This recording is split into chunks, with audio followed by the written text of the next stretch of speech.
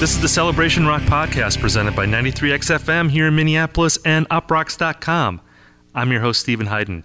Today we're going to be talking about sleeper records of 2018.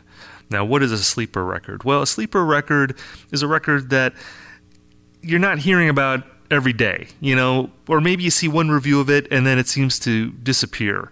Albums that are really great and they're not getting the attention that, well, I feel they deserve. And I want to shine a light on them.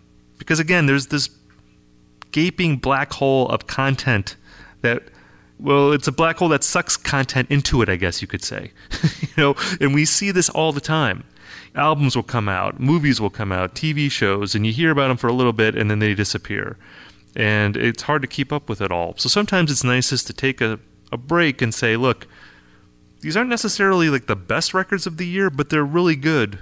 And you should give them a shot if you haven't checked them out already. So that's what we're going to be doing in this episode of the podcast. And my guest is Chris Deville. He's a staff writer at Stereogum. If you are at all interested in indie rock music, you have probably read something that Chris has written. He's been around for a while. He's written a lot of stuff. He listens to a lot of stuff. He's a sharp guy, and I thought he'd be good on the show. And, of course, he was on the podcast. A year or so ago, we were talking about Boxer, the national record. There's like an anniversary of that record. So he is a friend of the podcast now, officially. So, Courtney Barnett last week became a friend. Now Chris Deville is a friend of the podcast. Our circle of friends is growing. And of course, we had Ian Cohen a couple weeks before that. He's the Alec Baldwin of the podcast, which is a compliment to Ian and also a dig at Ian. Because, you got to compliment Ian and you have to do a dig on him. Before we get to the sleeper records of 2018, I want to tell you about our good friends at Harry's, who are sponsoring this episode of the show. Now, I use Harry's, of course, because I'm a man with a beard. I have to keep the beard high and tight, and in order to do that, I use Harry's because I don't like going to the store to buy razors. It's a pain in the neck. And you go there, the razors cost a lot of money, you have to waste time driving to the drugstore. It's so great. You use Harry's. They bring the razors to your door. So if my word is not enough to get you to try Harry's, I do have a special deal just for my listeners. Now, you go to harrys.com/rock, and you can get a free trial offer. Now, you are going to get in this trial set the weighted ergonomic handle, the 5-blade razor with lubricating strip and trimmer blade, the rich lathering shave gel, and the travel blade cover, a personal favorite of Derek Madden. He loves the travel blade cover. I do. The other day I had a moment because I was shaving. I was like, oh, I'm out of razors. Yeah. And I was kind of getting that nervous thing. And like literally that day I got an email that said, your razors from Harry's are like on the way. With the cover. Yeah. And like to not have to worry about that, to know that the cover was here, it was kind of rad. It was a good feeling. It was like, thanks for taking care of me, Harry's. And, and Derek, you shave even more than me. Yeah, because I got to shave my head. Yes, so true. It's a lot of area there. So, man, that's two people that shave and use razors and like Harry's. For you people. So you have the recommendation from me and Derek, and you have this trial set. What are you waiting for? Go to harrys.com/rock. Again, go to harrys.com/rock to redeem your offer and let them know that I sent you to help support the show. Speaking of the show, Chris Deville, again from Stereogum, is our guest. We talked about favorite sleeper records. I talked about 5 records that I like that I want to give a little extra attention to. He talked about 5 records that he likes. Together, that's 10 records. And I guarantee you that there will be at least, I'm going to say more than a few records that you have never heard before. So this is a good podcast to get great music recommendations. So again, here's me and Chris talking about our favorite sleeper records of 2018 so far. All right, so hey, Chris, it is fun to talk to you. It's fun to talk to you because I've actually met you in person since the last time you were on the podcast. That's right. And, down in Cincinnati. Yeah, down in Cincy at the Homecoming Festival that the National did and a bunch of other people. I'm always excited when I meet like music critics in person because I never meet any music critics. So it's like if you're not in New York or LA, you're sort of on your own. Although like you're in Columbus, and that's like a mini mecca for music critics, I feel like. Yeah, we got, besides me, we've got Rob Harvilla, who was also with us down there in Cincinnati. Yes. And I guess Hanif is kind of more than just a music critic, but yeah, lots of writers who've managed to keep their jobs living in Columbus. Well, that's cool. So let's talk about sleeper records. And I know, like, when I asked you if you wanted to do this, you were sort of like, well, what do we mean by sleeper records? And it is a nebulous sort of definition here. I guess what I'm going for, I guess I'll ask you what you were thinking when you were picking your records. I mean, a lot of the albums I'm talking about, at least some of them, they have been covered a little bit by various websites and publications, but they still feel like, I feel like they could be talked about more, you know? Like they're not being inundated, you know, into people's faces a lot. So that was kind of like my thing. Although I was looking at like one of my records, and like one of them was like an album of the week for Stereogum. So maybe it's not really a sleeper, but I still feel like it is. So was one of my picks, and I mean, I wrote the album of the week on one of my picks, filling in for Tom Bryan. But I feel like it can still be a sleeper, even if it's gotten some coverage, because I think what you're alluding to is there are some albums where you kind of can't escape them, and everybody's raving about them, and kind of the media decides together that something is just totally awesome and cannot be ignored. And so I think if you just feel a bit of coverage peppered here and there, even if it is fond, like, reverent coverage, it can still be a sleeper as long as there's not too much of that going around. Right, and I feel like especially now, like most albums come out and they're, even if they're written about, it's like for a few days and then they get sucked into the black hole of bottomless content and they can get lost. Like I think in terms of indie rock records, like if you're not like Snail Mail, you are probably undercovered. Like I feel like the Snail Mail record, everyone weighed in on that and said it was great, and that's cool because it is a great record. But there's a lot of other records that were not talked about. And actually the first record I'm going to talk about, this band toured with Snail Mail earlier this year, and unfortunately I have not seen this band yet. They're supposed to be a great live band. They're a band called Shame. They're from England. Mm-hmm. They're a post-punk band. They put out their debut record in January called Songs of Praise, and I remember hearing about it at that time, and I might have like sampled a little bit when the record first came out, but it didn't really connect with me. And then, like in the last month or so, this has become a real sort of constant listen for me. The way I would describe this band, and this is a little hacky, like I would never write this because it's probably reductive, but on a podcast, we can be a little looser. We're just talking here. I would describe this band if Parquet Courts sounded more like early U2 or Echo and the Bunnymen, I would say they would sound like Shame, because they have that sort of, again, that post-punk influence. Some of the vocals are sort of talky vocals more than sung vocals. They can be a little caustic. A lot of lyrics are pretty funny, but they're also very cutting. Like one of my favorite lyrics on the record is, "I'd rather be fucked than sad." That I feel like is indicative of a lot of the mood on this record. It's very sort of looking at life, being sort of jaded, but having a sense of humor about it. But at the same time, there are these great sort of reverb-heavy guitar riffs on the record. Very catchy, very engaging. Again, kind of reminiscent of almost like an early 80s alternative rock guitar sound. And I think that combination on the record has just been really addictive for me. Like, and again, like from what I understand, I haven't seen this band live yet, but they are, you could tell from the record that it's like a really energetic kind of 0 to 90 miles per hour and no time at all type band. So just sort of like a young, energetic band with really great hooks. And I feel like the only thing I would say against this band is that I don't like the band name. Like Shame is not a great band name as far as I'm concerned. I think it sort of downplays the exuberance of this band. I know, like, when I first heard about them, they were described that they're a post-punk band called Shame. I thought, okay, well, this is just going to be sort of like a miserable-sounding record. And it probably turned me off from it a little bit. But it actually is like a really good summertime record, driving around with the windows down. Very anthemic, very sort of, again, engaging and catchy and fun to listen to. So that's a record that I would throw out there. Again, I feel like they've gotten a lot of attention in their home country over in the UK. It seems like a lot of the big papers over there have written about them.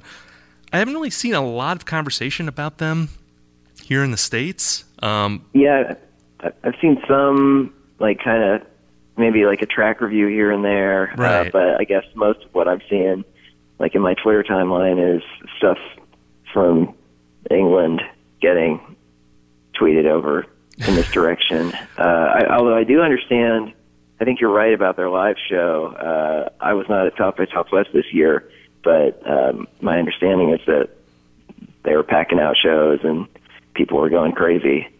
So there's clearly some people out there who have caught on to this band and want to check them out. And again, I think that they're really definitely building like a live reputation. I noticed, like, we each picked 5 records. I noticed that, like, I think 3 out of my 5 records are all debut albums, which wasn't something I did deliberately, but it is. I think it says something about the year. It seems like there's a lot of, like, really good debut records coming out in 2018. I don't know if you've noticed that. Yeah, there's as well. no doubt about that. Which is an exciting thing to have. I mean, it seems like we're in the process of maybe things turning over, where you're seeing a lot of younger bands starting to rise, and maybe some of the older bands, like, they're still around, but they're not, maybe not as much focus on them right now. But there's new blood being pumped in to the indie rock world right now. I think that's true, and I think it'll be interesting to see which ones of these really stick around and become the new kind of like name brand indie rock heroes. Yeah.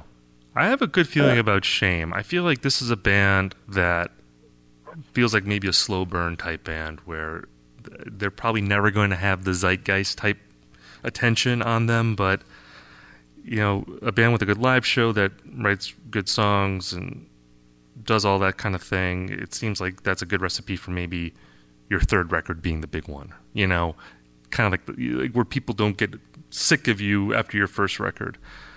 Which is the one thing I worry about, like with Snail Mail, as much attention as she's gotten early in her career, sometimes that can be a curse as much as a blessing. But again, she seems really smart and has a good head on her shoulders, so hopefully she won't be stymied by that kind of thing.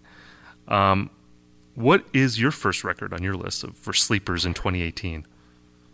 This is the one that I'm probably least convinced would qualify as a sleeper, but I love it so much that I am bringing it up anyway, which is Illuminati Hotties. And I think they're probably a sleeper based on the South by test that I just administered to Shame. We had a whole review posted on Stereogum about how nobody came to see Illuminati Hotties at South by. But this is a project of, it's like basically a one-woman show. This woman, Sarah from LA, she's a producer and engineer. She's worked on albums by all kinds of people, like Coldplay and stuff, like not as the primary producer, but she's kind of like a studio rat person. And she writes these really smart, fun, compact pop songs, like guitar pop songs. About half the album is really upbeat and chipper, kind of like surf poppy, and then the other half is a lot more chill, dreamy, melancholy kind of stuff. So she's got a lot of range, but it all sounds of a piece and it's been one of the best albums for when I'm driving around, and it's just so relentlessly hot. There's some albums that just sound better at night, some albums that sound better in the winter, and all that. I found this Illuminati Hotties album, which is called Kiss Your Frenemies, to be like one of the main ridiculously hot summer albums for me.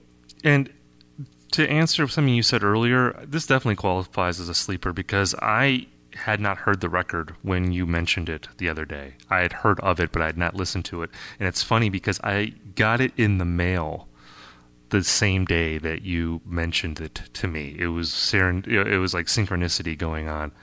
And I agree. I really like the record. I've been listening to it ever since we talked, like earlier this week, or I think you told me yesterday that you were going to pick that record. But yeah, it's really great. And another band signed to Tiny Engines, which is a great indie label. And there's a couple records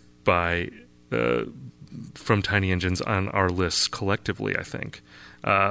Because actually the next band I'm going to talk about is on Tiny Engines as well, and that is Wild Pink. And yes. Their record Yoke in the Fur. And look, if you follow me on Twitter or you follow some other music writers on Twitter, you probably know Wild Pink already. But most people aren't on Twitter, and most people don't read music websites or publications, so they may not know who Wild Pink is. And for me, this is like one of my favorite bands, younger bands that have come out in the last couple years. They're a band from New York. It's a trio led by a guy named John Ross, and John used to write commercial jingles for a living, and I think he may still do that on the side. But he put out a record last year as a self-titled record, Wild Pink's self-titled debut. This is their next record, and it's really impressive to see the growth that has happened already in this band. The first record is, it was described as slowcore in some circles. It's a very sort of mid-tempo, emo-sounding record, very pretty, great lyrics, storytelling lyrics. John is a really sort of literary songwriter. He's really good at kind of digging deep and painting scenes for people, almost like in a Raymond Carver type of way. I think that's the second time I've referenced Raymond Carver on this podcast in as many weeks. I referenced that in the Courtney Barnett interview, too.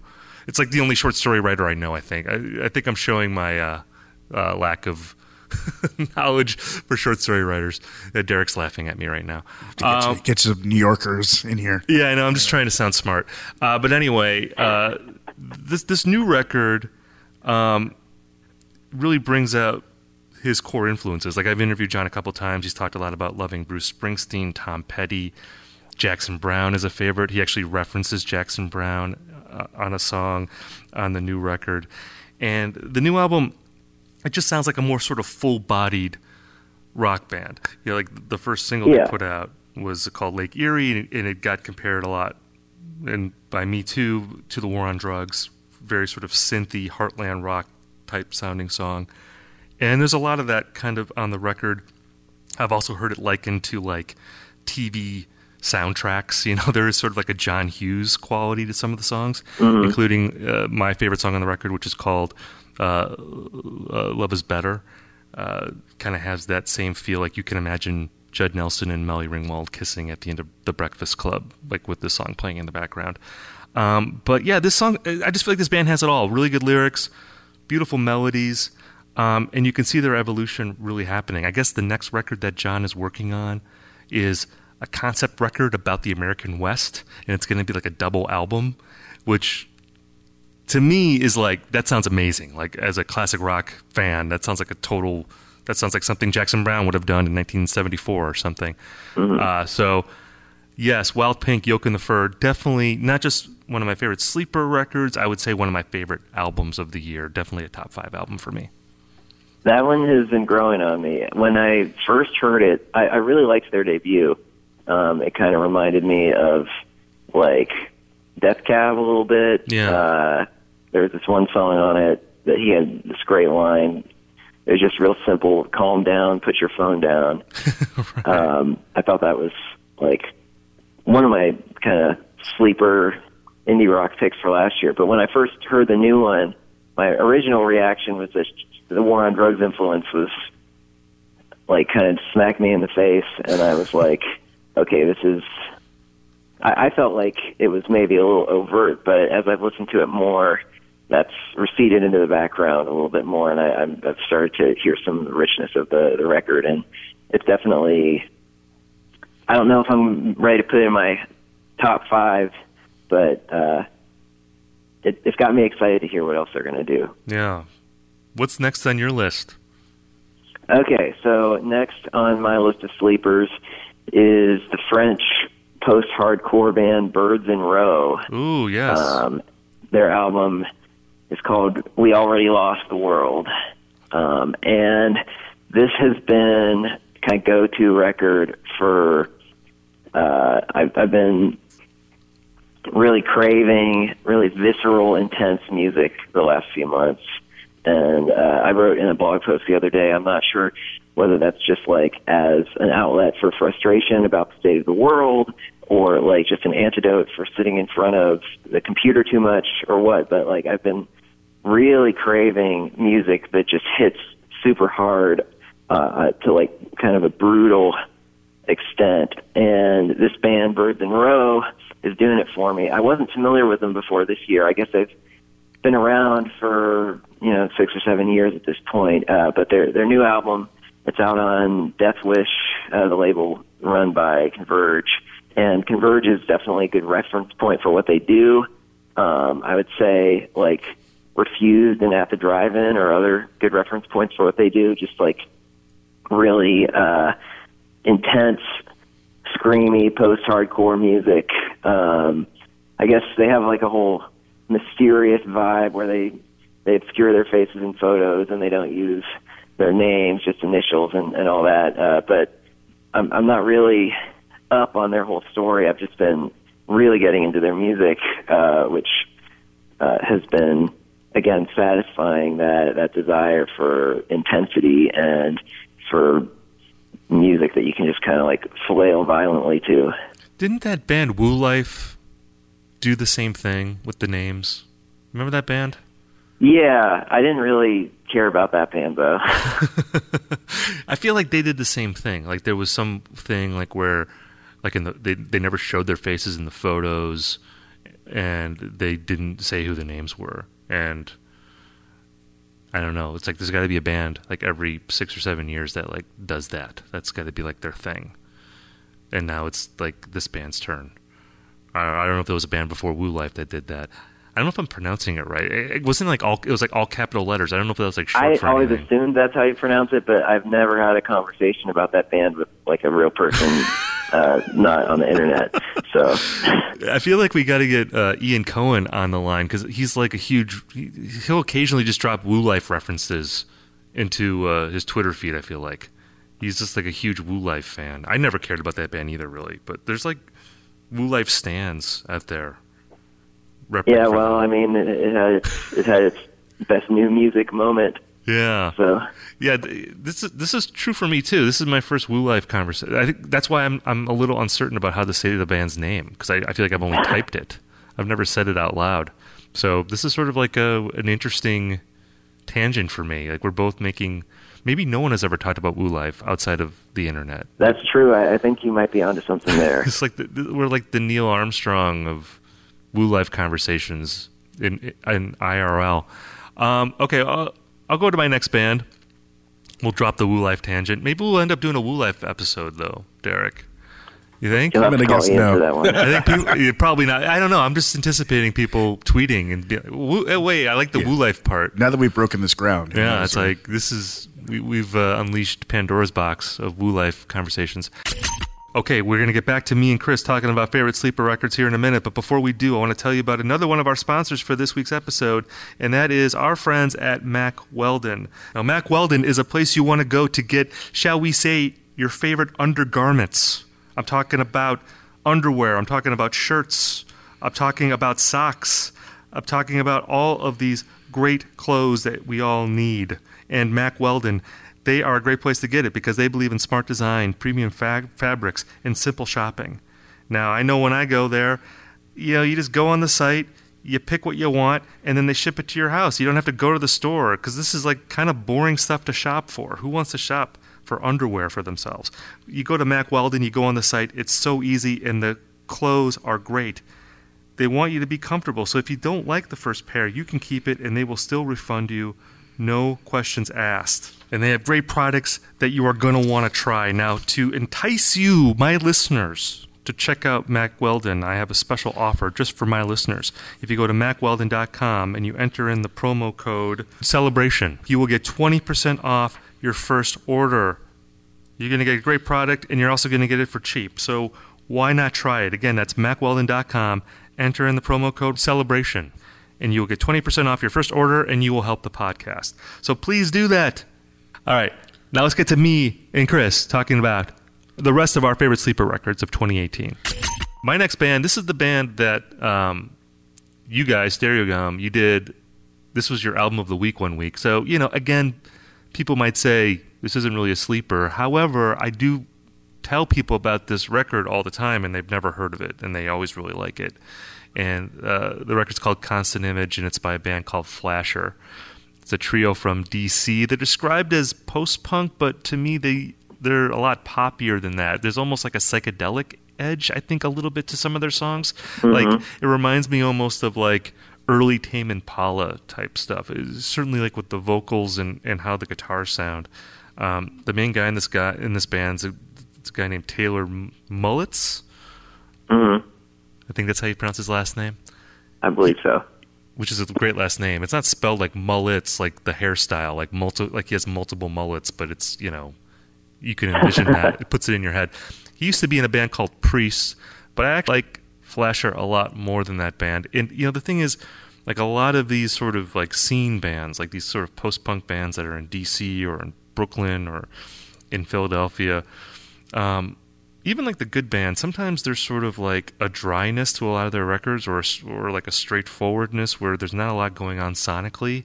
And even if like you see the band and they're really good live, the records kind of lay flat and they're not that exciting to listen to. And one of the things that really jumps out at me about this album is like how good it sounds. And I know that has something to do with like how it was produced. I think the guy who did it has worked with like the War on Drugs and Animal Collective and some of the bigger indie rock bands. But the other thing I like about this band is that there's three people in the band and they all sing. Their vocals all play off of each other. They're not really singing conventional harmonies necessarily. It's sort of like, sometimes like the guitar player and the drummer will sing. Sometimes the bass player will sing. Sometimes the bass player and the drummer will sing. It's all these different combinations of vocals where it's really sort of inviting, almost like a bunch of pals getting together to play. And yet at the same time, as much as it has that sort of informality to it, the songs are also really well written. And again, it's really well produced. So it's this great combination of sort of like having a slickness to it that instantly draws you in. It's just like a really kind of catchy, summery type record. And yet also, there's a feeling of spontaneity to the songs a little bit and a feeling of sort of vibrancy from this band. I like them a lot. This is their debut full length. I think there was an EP that came out a couple years ago.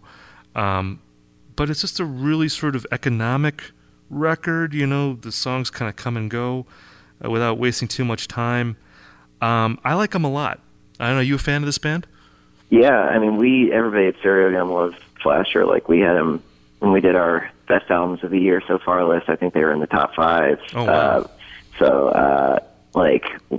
I agree with you. They haven't gotten equivalent attention. We gave them a cover story and album of the week and like went kind of all out because it's one of the rare bands that basically everybody on our staff likes. But yeah, I think everything you said is true. It's like super economical songwriting. I love the collectivist approach to songwriting where it seems like even if there's somebody singing lead vocals on a song, like it's all kind of puzzle pieces being put together, and it's got the punk energy, but it's also slick and sounds really pretty. Like there's a lot of things to like about it, and I recommend the cover story that my coworker Gabriella Tully Claymore wrote about Flasher for people who want to learn more about their background. They actually work at that place, the Comet Pizza place in Washington, D.C. that was the center of the Pizzagate conspiracy theory. Oh, really? So, yeah, they had to deal with all of that. Oh, man. That was a great plug, by the way. Good plug for your coworker. I love to plug my coworkers' pieces and my own. So I know, because I feel like I just plug myself on this podcast, and that's not a good thing to do. I'm too self-obsessed, and here you are. You're very altruistic. You're plugging your coworkers. You're giving a good Pizzagate nugget, so people are like, "Ooh, okay, now I definitely have to read this story." You did a good job there, man. I'm proud of you. That was very good. Thank you. I appreciate it. What is next on your list? Okay, so I got one more super loud, gnarly album next, which is Only Love by The Armed. Yes. This has been a big one, I hear. I called the Birds in a Row album intense, but the Armed album is intense on a different level. It's like I keep coming back to the word blitzkrieg to explain what it's like listening to the Armed album. They are I guess you could call them a hardcore band from Detroit, but it's like art school hardcore. Like there's a lot going on. There's crazy synths. Like sometimes it's not clear if there's an actual time signature happening or if it's just like an onslaught of noise, but it all kind of adds up into this really visceral. I keep using the same descriptors over and over again, but like that's kind of like. Would you say it's visceral? I did say visceral. And yeah, it's one of those music critic words. Yes. But like you said, we're on the podcast. It's true. It's true. I drop visceral all the time in reviews. It's like, well, what are you going to do? Some things are visceral. What else are you going to call it? Like, what are the words? Right, exactly. Visceral is a good word. So this, The Armed, it's like they're another one where they have this whole high concept, like, backstory, and they're, like, kind of an art project as much as a band, but the music is just relentless. Like I was cleaning my house when my family was, my wife took the kids out somewhere, and I was like moving bookshelves, and like I had this blasting at insane volumes, and it was one of the most productive hours I've had in a long time. Not that I don't think it even lasts an hour, but yeah. I guess it kind of reminds me of Death Heaven in a way, but it's a lot more like fractured and immediate. It's not like this kind of I think of Death Heaven as having these kind of sprawling, really purposeful movements of almost a classic mindset of how they're building their songs, whereas this is like just like punching you in the face over and over again. Well, and correct me if I'm wrong, but Death Heaven, especially now, is like a pretty melodic band, and like The Armed is like not melodic at all, right? Or are there like sort of melodies that you detect? There's melodic elements, like there's keyboard parts that are like kind of blaring within the mix. But yeah, this is definitely more like a nasty car crash and less melodic than Death Heaven by far. So I like you likened it to being punched in the face and a car crash, which are both great things that we all love to experience. So I mean, sometimes you want that in your music, or at least sometimes I do. Right, exactly. So let me ask you something. Like, have you seen The Armed live? I have not. Sadly, none of these bands that I'm recommending today have I seen live, and hopefully I can fix that. Because the reason I asked... I did see Snail Mail live, and I was disappointed with it. Yes. Because she needs to hire a new drummer. Yeah, but that's a tangent we don't need to go down. Yeah, you were talking about that on Twitter. You had a bad Snail Mail live experience, which is... It's funny, and I guess we'll go on a mini tangent about this, but like when you tweeted that, I was going to almost go on my own thread. Here, look. This is such a podcast conversation, by the way, talking about what you tweeted. It's always great when people say that on a podcast. But I think there is a thing right now, certainly in indie rock, where there's like so many bands or artists that build a following before they've actually ever toured extensively, because of how Bandcamp is. And, like I remember when Car Seat Headrest was first starting to become a thing, like Will Toledo was actually on the podcast, and this was like right around the time that Teens of Denial came out. And I don't think he had ever done a real tour yet. Like he was sort of talking about how he had just hired a band, basically, and that they were starting to sort of figure out what they were going to do.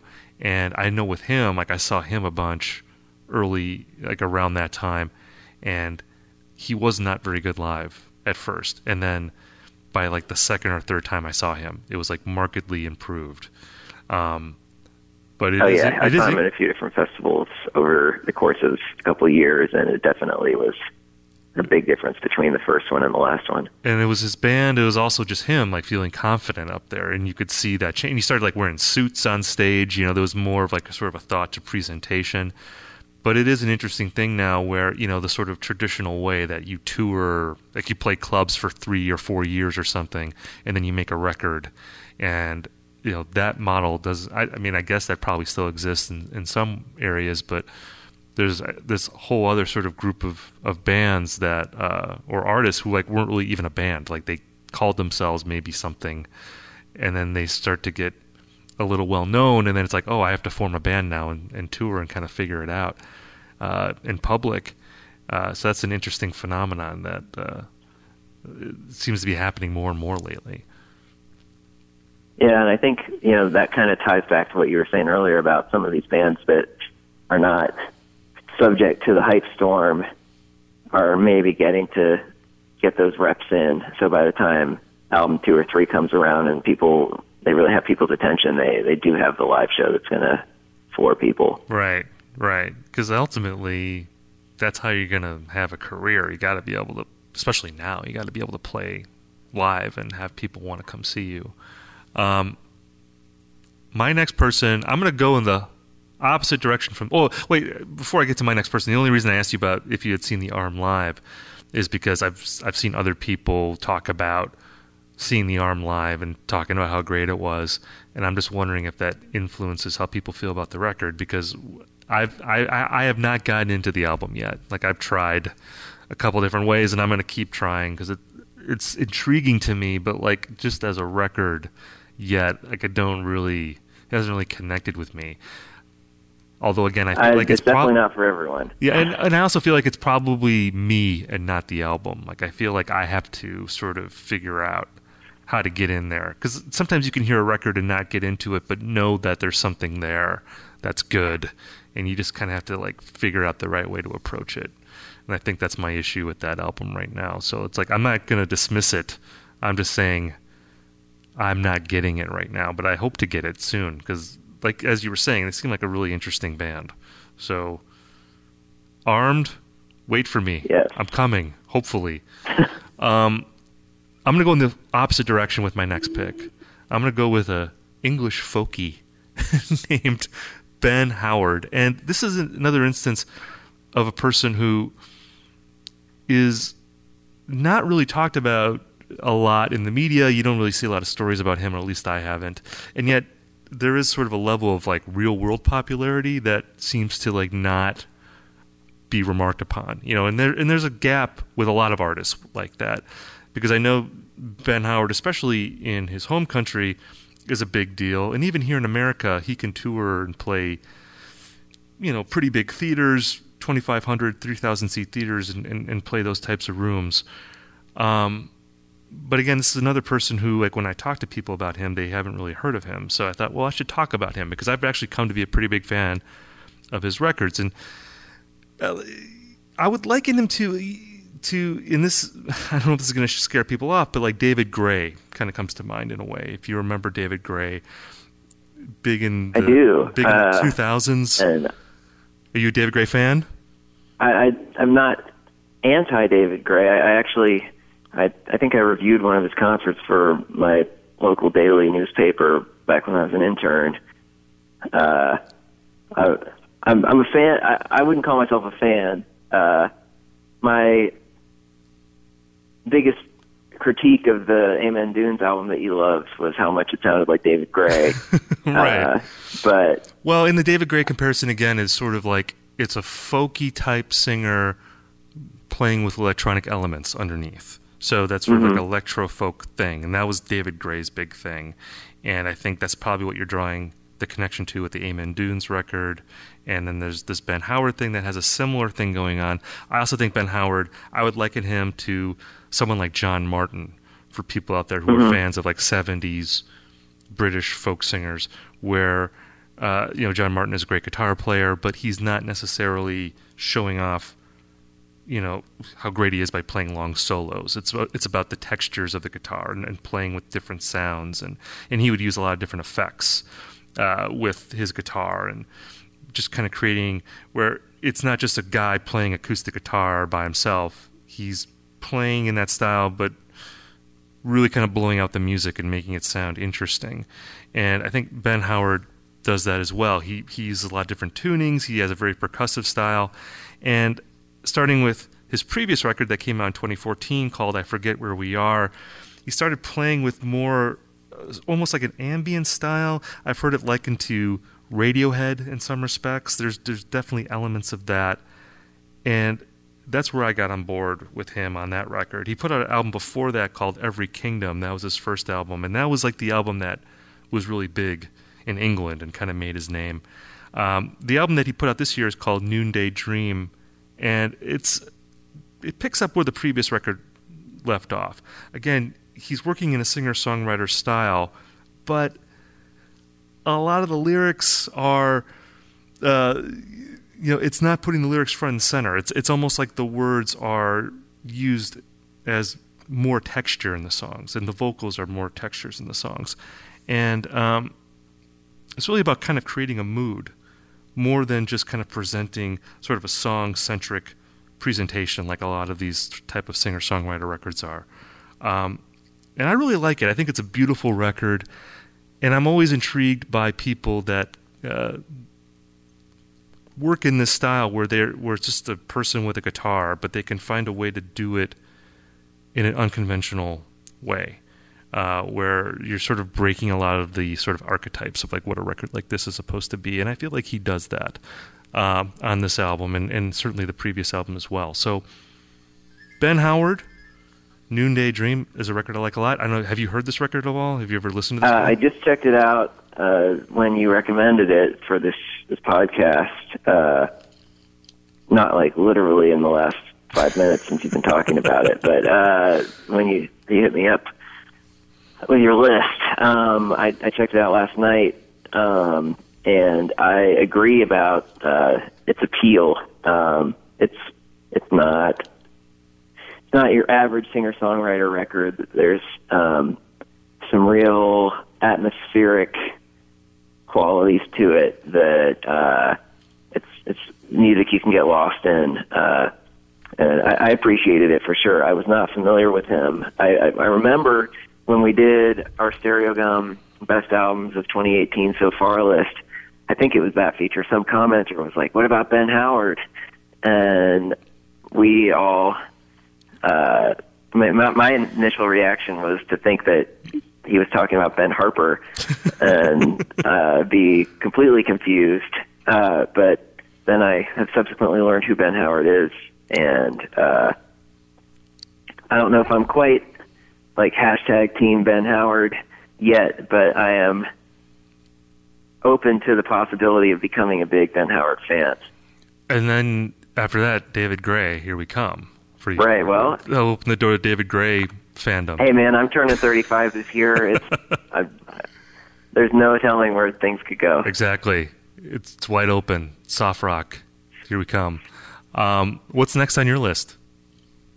I think I'll talk about Liza Ann next.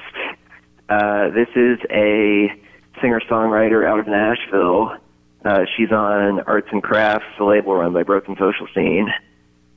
And just to give you another reference point, she got selected to play Paramore's Nashville Music Festival, although she doesn't really sound like Paramore or Broken Social Scene.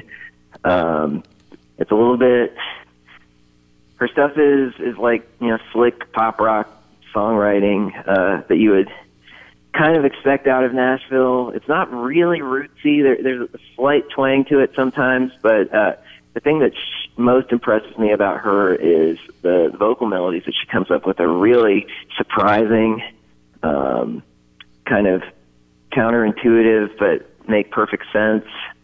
And she does that in the context of these. Some of the rock songs on there are like, I could imagine them being hits in the 90s, like almost around the time that something like Bitch by Meredith Graves was a hit. Oh, okay. But then there's kind of slow jams on there too. One that I really loved that we premiered the video on Stereogum was called Closest to Me, or she just sings about how she always hurts the people closest to her, but it was just really compellingly beautiful. It was enhanced a little bit by a simple but effective music video where she's like riding in the back of a cab and people keep getting in and out, and she's just staring at you the whole time with her kind of sad expression on her face. But yeah, that one is probably, out of everything I'm talking about, I think that one has probably gotten the least media attention that I've seen. Yeah. Or at least in terms of like music critic Twitter buzz. Yeah. I don't see anybody talking about her album, which is called Fine But Dying. And I heartily recommend that one. Yeah. I have not heard of this record. I had not heard of it before you mentioned it. So thank you for that. It sounds really cool. And you mentioned you made like a Meredith Brooks reference. So I'm on board. I want to hear it. Well, I don't know if it exactly sounds like Bitch by Meredith Brooks, but oh no, the pull quote is maybe the pull quote is Chris Deville. I'm thinking back to the time when like somebody like that or Sheryl Crow used to have a lot of hits. Yeah. All right. Well, I'm on board. And again, the pull quote sounds exactly like Bitch by Meredith Brooks, says Chris Deville got it. of Stereogum. I'm glad you heard me right there. Put that on the CD right there. That's the pull quote right there. My last pick is a record that I have not seen a lot of people talking about. This is probably like my least discussed as well, and I hadn't heard of it until someone on Twitter mentioned it to me. They recommended this band because I was tweeting about a band that I really love called X-Hex, which is a band led by Mary Timony, and I was just talking about how this band X-Hex put out a perfect record, in my estimation, a perfect power pop album called Rips in 2014, and they haven't done anything since. And apparently they are in the studio now working on an album, which is very exciting. But this very nice person on Twitter, they reached out and they said, look, Betsy Wright is also in X-Hex, and she has another band called Bat Fangs, and that's the band I want to talk about, Bat Fangs. They put out a self-titled record in 2018, earlier this year. And if you like X-Hex, if you like heavy riffing, like power pop records, if you like the idea of listening to an album that is only 9 songs in 25 minutes, this is the great record for you. I think it's a great summertime record. And again, since I'm allowing myself to make hacky comparisons in this podcast, I would say that Bat Fang sounds like if the Go-Go's had made a Def Leppard record. That's how I would say Bat Fang sounds like, because it has sort of a really sort of like candy-coated glossiness to it, great guitar sounds on it, and yet they're just playing really great riffs. It's like, parking lot music. You're sitting in your car, drinking a Slurpee, and not that I recommend smoking, but the sort of metaphorically smoking cigarettes, that kind of album. It's just a hell of a lot of fun. And I haven't seen a lot of people talking about it, but it's the kind of record that I feel like people always like to have in their arsenal, especially, if you're having a barbecue, and you're hanging out, drinking some beers, and you're, grilling some hot dogs or something. This is a record to put on. Again, the band is called Bat Fangs. It's a self-titled record, and it's really pleasurable. It's really fun. I like it a lot. Yeah, that was one that... Actually, Tom wrote about that one as a Stereogum album of the week too, but it slipped past me. I haven't actually listened to it yet. Tom Bryan with the albums of the week. He's like ahead of the curve. Turn here on this list. That guy's like good at his job. What's last on your list? All right, my final pick is going to be American Pleasure Club. Oh, this is a good the record. Band formerly known as Teen Suicide. Yes. This is their first official album since changing their band name after deciding that the band name Teen Suicide was problematic. Yes. And the album is called A Whole Fucking Lifetime of This. And so Sam Ray, the guy who is kind of like the mastermind of this project, he also records as Ricky Eat Acid, and he's had a bunch of other aliases over the years. Kind of one of the mainstays of the Bandcamp underground. His music has taken a lot of different shapes, but with this band, American Pleasure Club, it's probably the most straightforward indie rock project of anything that he does. And that said, it's still not exactly a straightforward indie rock project. Like, there are some songs in here that are kind of like real woozy, lo-fi guitar jams, but then we also have a song on here where he samples Frank Ocean and like kind of turns it into a dream pop thing. There are songs that reminded me of like intelligent dance music from the late 90s and like trip hop and just the kind of stuff the second half of the 90s that was supposed to sound like the future. He's kind of like going back and repurposing some of that. And it's all kind of just builds into this mirage of, I don't know, for him, I don't know if it's nostalgia for him or not. I don't know if he was like picking up a lot of this music the first time around, or if he, kind of had to go back, as I think he's probably mid to late 20s.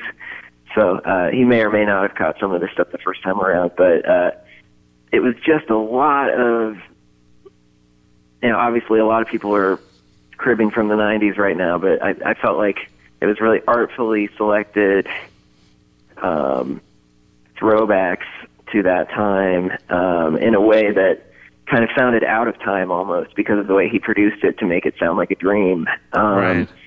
And yeah, that is one where, if you don't mind kind of that lo-fi, sloppy approach, I think that there's a lot to love there.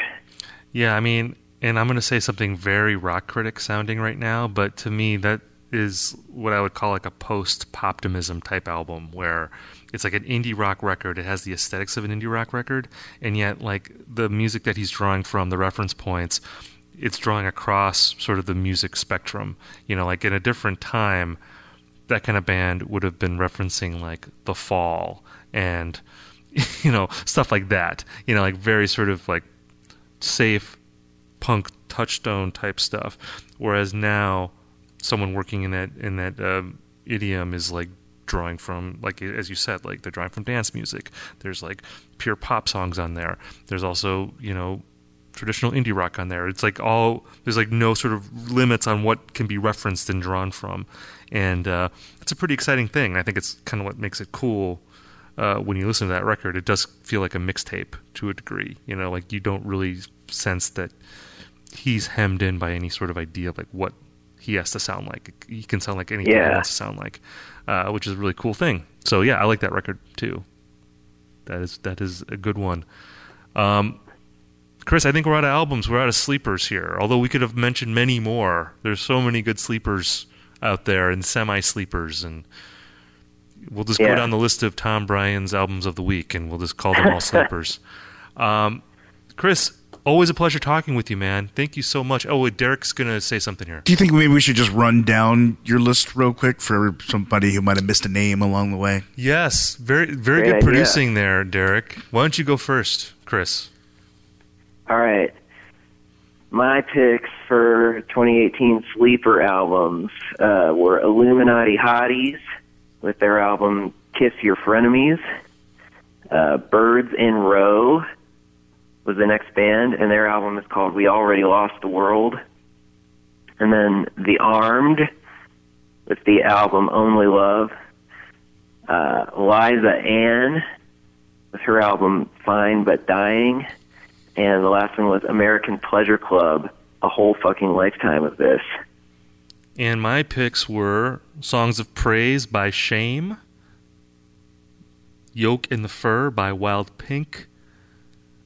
It's funny because I was deleting the records off my list as I was saying them, so I have to remember what they are. So it was Yoke in the Fur by Wild Pink. It was the Bat Fangs self-titled record, Noonday Dream by Ben Howard, and Flasher's Constant Image. 10 records there, and I'm sure you haven't heard most of those records, so go check them out. They're all really great. Chris, always a pleasure talking with you. Thank you so much for coming on the pod, man. We'll do it again soon. Yeah, thanks again for the invite. All right, have man. a good one. Yeah, you too, man. Take care. Okay, so that was me and Chris running down our favorite sleeper records of the year. Hopefully you found something in this episode that you hadn't heard before that sounds interesting, that you want to go check out once you're done listening to this podcast. I think you will. It's a pretty good variety of different kinds of music, different kinds of records. And if you liked what you heard, let me know. Hit me up. I'm on Twitter. You can hit us up at Cella Rock Pod over there on Twitter. Give us a tweet. Let us know if you checked out Wild Pink or you checked out The Armed or anyone else that we talked about in this episode, and let me know if you liked it or not. I want to give a shout-out, as always, here to the man that makes it happen, our producer, Derek Madden. Thank you, Derek. Got to give a shout-out to Josh Copperman for writing our theme song. Thank you, Josh, for doing that. And thank you all out there for listening and supporting the podcast. We would not be here without you. So thank you for spreading the word on social media, telling your friends, and leaving reviews for us. That is such a helpful thing, and I really appreciate it. Guys, thanks again for listening to this week's episode of Celebration Rock. We will be back again next week. On the Westwood One Podcast Network. The Bigger Pockets portfolio of podcasts are worthy of your investment. We're having a real conversation as real estate investors. New episodes available every day. It's important to buy where it makes money and not necessarily where you want to travel to. Bigger Pockets, On the Market, Rookie Real Estate, or Money Podcast. The purpose of flipping is to create more cash so then you can reinvest into other types of properties. The Bigger Pockets Podcast on YouTube or wherever you listen.